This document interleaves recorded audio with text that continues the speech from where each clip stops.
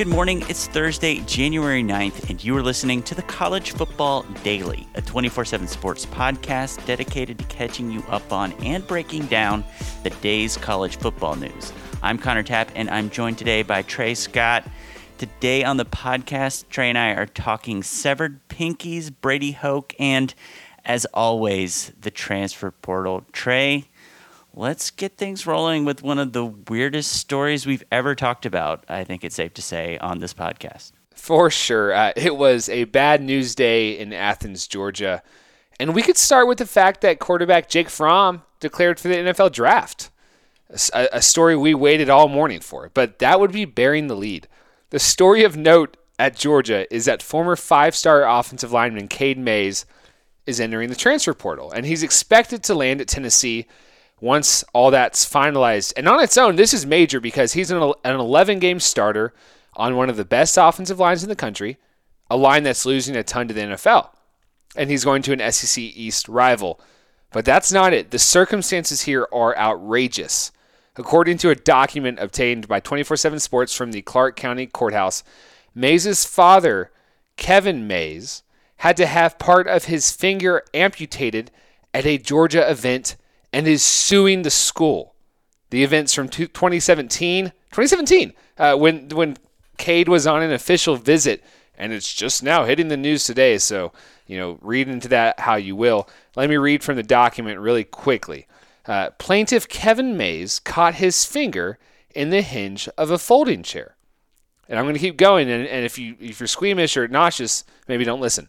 As a result, Kevin Mays' right pinky finger was partially amputated as the folding chair wedged against the column. His severed finger shot across the floor. Not done yet. Georgia offensive line coach Sam Pittman picked up the plaintiff's severed finger and it was put on ice. Unquote. They go to the hospital. They're unable to reattach the severed portion of Kevin Mays' pinky finger.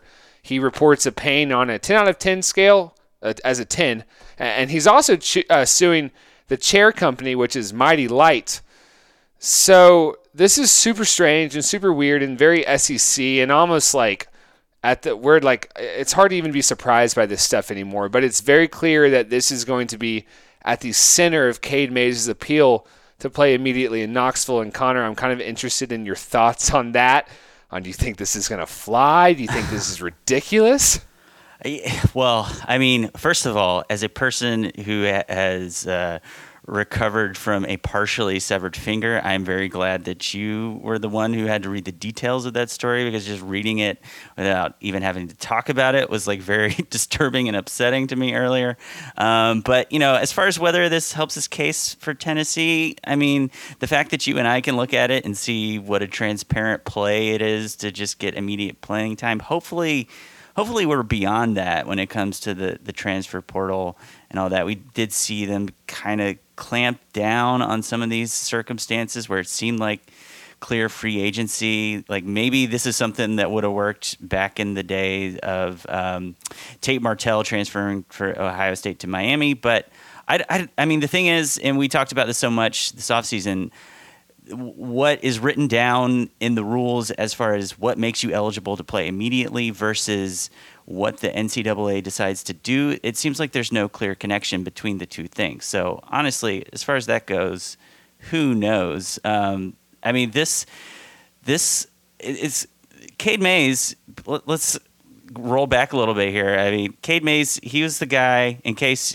that name sounds familiar, I think he first became kind of like a mainstream recruiting story because his dad very famously pulled the Tennessee bumper sticker off of his car and replaced it with a Georgia one. That's the same guy, right?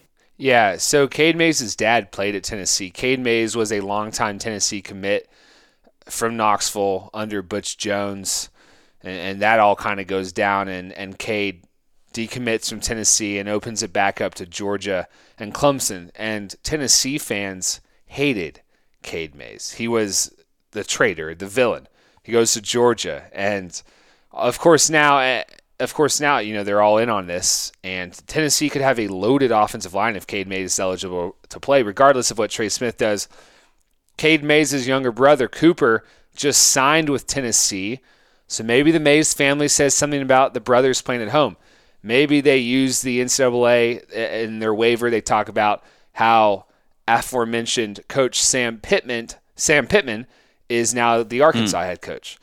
I also wonder, and look, if you're gonna hold on to something like this for 3 years and then release it the day that your son's transferring, then I'm also going to be allowed to speculate. Is it possible that this is some sort of quid pro quo where it's, hey, George, if you recommend to the NCAA that Cade can play immediately, we drop this lawsuit. Yeah, wow. Right? Because if the school that's losing the players kind of submits this letter of recommendation, I guess, that, yeah, we're cool with this, then you have a better chance. So that's interesting. Who knows? I'm not putting anything beyond this family.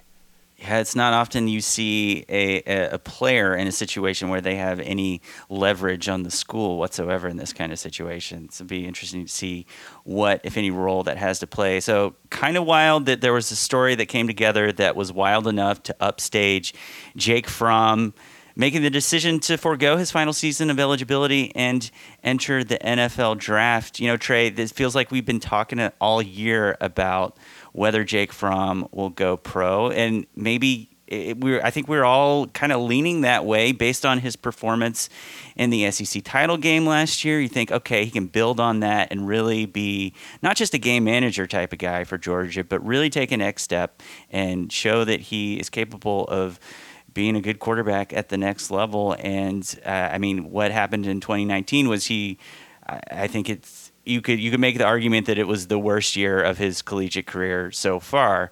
Now, a lot of that, it was very up and down the last 5 games of the season and the SEC title game. He was under 50% passing, but then he comes back in the Sugar Bowl and turns in a performance against Baylor. Not only statistically impressive, but just making some throws that you're like, wow, okay, yeah. So these are the moments that had us thinking that 2019 could be a really big year for Jake Fromm. It didn't really work out that way, and now Georgia's not. I don't want to make it seem like it's dire, like they're at a crossroads, but they're just kind of at this point in Kirby Smart's run in Athens where some of this first wave of guys that kind of defined his early success are leaving the program, and now, at least on the offensive side of the ball, you've got a lot of turnover. And you know, maybe I was listening to the Junkyard Dogcast with Kip Adams and Jake Rowe today, kind of giving their instant reactions to this news, and I almost kind of detected a hint of, I don't want to call it optimism in their voice, but when you had an offense that, despite so many good pieces, despite this like historically great offensive line and some of the skilled talent around them, and just for whatever reason, it never really came together. Maybe with some turnover on the offensive coaching staff, maybe with kind of having to hit the reset button at basically every position except wide receiver now.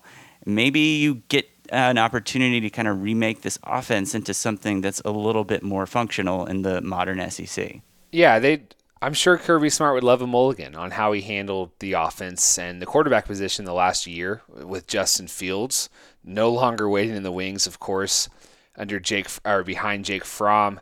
Jake Fromm has to go down, as far as this past decade goes, as one of the more polarizing players in college football. I mean, I was shocked when he popped up on preseason draft boards as a top 10 pick or a number 1 overall pick. I mean, that was stunning to me that people would have that thought of Jake Fromm, who I would view as a game manager. And each time we kept saying, all right, let's see if Georgia will unleash Jake Fromm and let him go for it. The results were poor. I mean, he only had 5 interceptions all year, but 3 came in that loss to South Carolina, 2 came to the loss to LSU. Georgia lost games more often than not because Jake Fromm, because of his arm. And we talked this year as well about his lack of receiving options.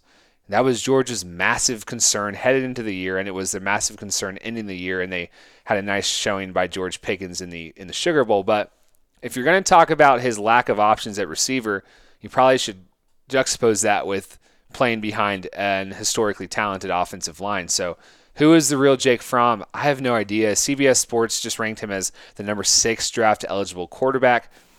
So We'll see. Maybe that's a second-round pick. Maybe that's behind Jacob Eason. As far as going forward for Georgia, they cannot let what could be an elite defense next fall go to waste.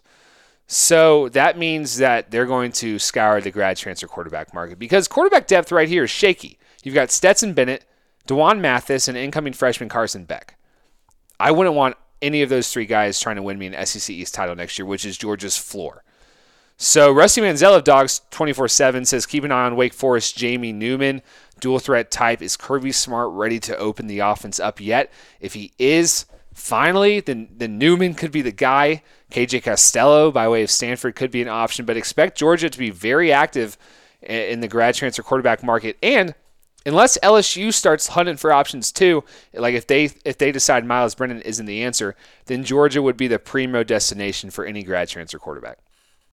Yeah, it's been a really interesting time for Georgia with Zach Evans being released from his NLI, but also getting some good news with some big defensive players, including Richard LeCount, deciding to come back for next season. And then the end of Jake Fromm's career, who ultimately probably go down as like a bit of a Rorschach test for Georgia fans. Like you could look at it squint your eyes one way, and man, what a great career. Squint at his career another way, and man, what a disappointment. Never really reached his potential. So we're going to take a quick break, and on the other side, we got Brady Hoke back in the head coaching business, and also an update on the transfer portal and players making decisions about whether they are going to enter the 2020 NFL Draft. Welcome back to the College Football Daily. Brady Hoke is a head coach for the first time since 2014 after longtime San Diego State head coach Rocky Long announced his retirement on Wednesday. Long had been the Aztecs head coach since the 2011 season, earning a promotion from defensive coordinator after then up-and-coming head coach Brady Hoke left SDSU to replace Rich Rodriguez at Michigan. After his firing from Michigan in 2014, Hoke bounced around from short-lived stints at Oregon, Tennessee, and the Carolina Panthers before landing back in San Diego as defensive line coach in 2019, just in time to be in position to earn that call-up back to the big time when his former assistant stepped down. So kind of closing the circle on the rise and fall of one of the last decade's up-and-coming coaching stars who's now kind of back where he started. This is, if it wasn't for Cade Mays and Jake Fromm, this would be the WTF story of the day, because Brady Hoke I didn't know he still existed. Like the guy made a career of getting fired after 1 year at each certain job. Like he was a meme at some point. So this is just stunning. And honestly, I was so exhausted by the Cade Mays and the Jake Fromm news today that I was like, hey, Connor, Brady Hoke's back. And you're like, okay. Yeah. So he's fired in 2014 from Michigan, and then in 2016 he's back at he's Oregon's defensive coordinator, brought in to kind of save that regime. Didn't work out. That staff is fired. Then he comes in for Butch Jones as an assistant. That doesn't work out. Then he's fired. I guess he got out of the Carolina Panthers 1 year before they let go of Ron Rivera. But yeah, he was kind of living a cursed life there for a little while. And one more thing on Rocky Long, the reports today are saying that he's retiring. Earlier in the week there was some word going around that maybe he was looking around for a defensive coordinator gig. So I don't know if that's still a possibility. Maybe he's about to turn 70, so maybe he's looking for less responsibility, or maybe now he's just kind of content to ride off into the sunset after having a really nice career building some really great defenses there at San Diego State. And I have one more Brady Hoke note. When he was at Tennessee and Butch Jones was fired, he was the interim coach, and in his last two games dismisses Juwan Jennings. Which is just totally not it's just not something the interim coach should do. Juwan Jennings eventually gets reinstated by Jeremy Pruitt and goes on to be some Tennessee fans' favorite Vol, one of their favorite Vols of the decade too. So, all right, we'll keep it moving here. I'm going to go portaling and NFL or not-ing. Memphis starting quarterback Brady White announced late Wednesday he's not going to transfer, and there was some speculation he could follow Mike Norvell to Florida State. Wisconsin wide receiver Aaron Cruikshank, you might remember him. He had a kick return for a touchdown in the Rose Bowl versus Oregon. He's in the portal. Notre Dame backup quarterback Phil Dracovic, a former four-star recruit in the class of 2018, he's in the portal. Indiana offensive lineman Cole Cronk, one of the best tackles in football, He's in the portal. Keep an eye on him. Could be a massive land for somebody.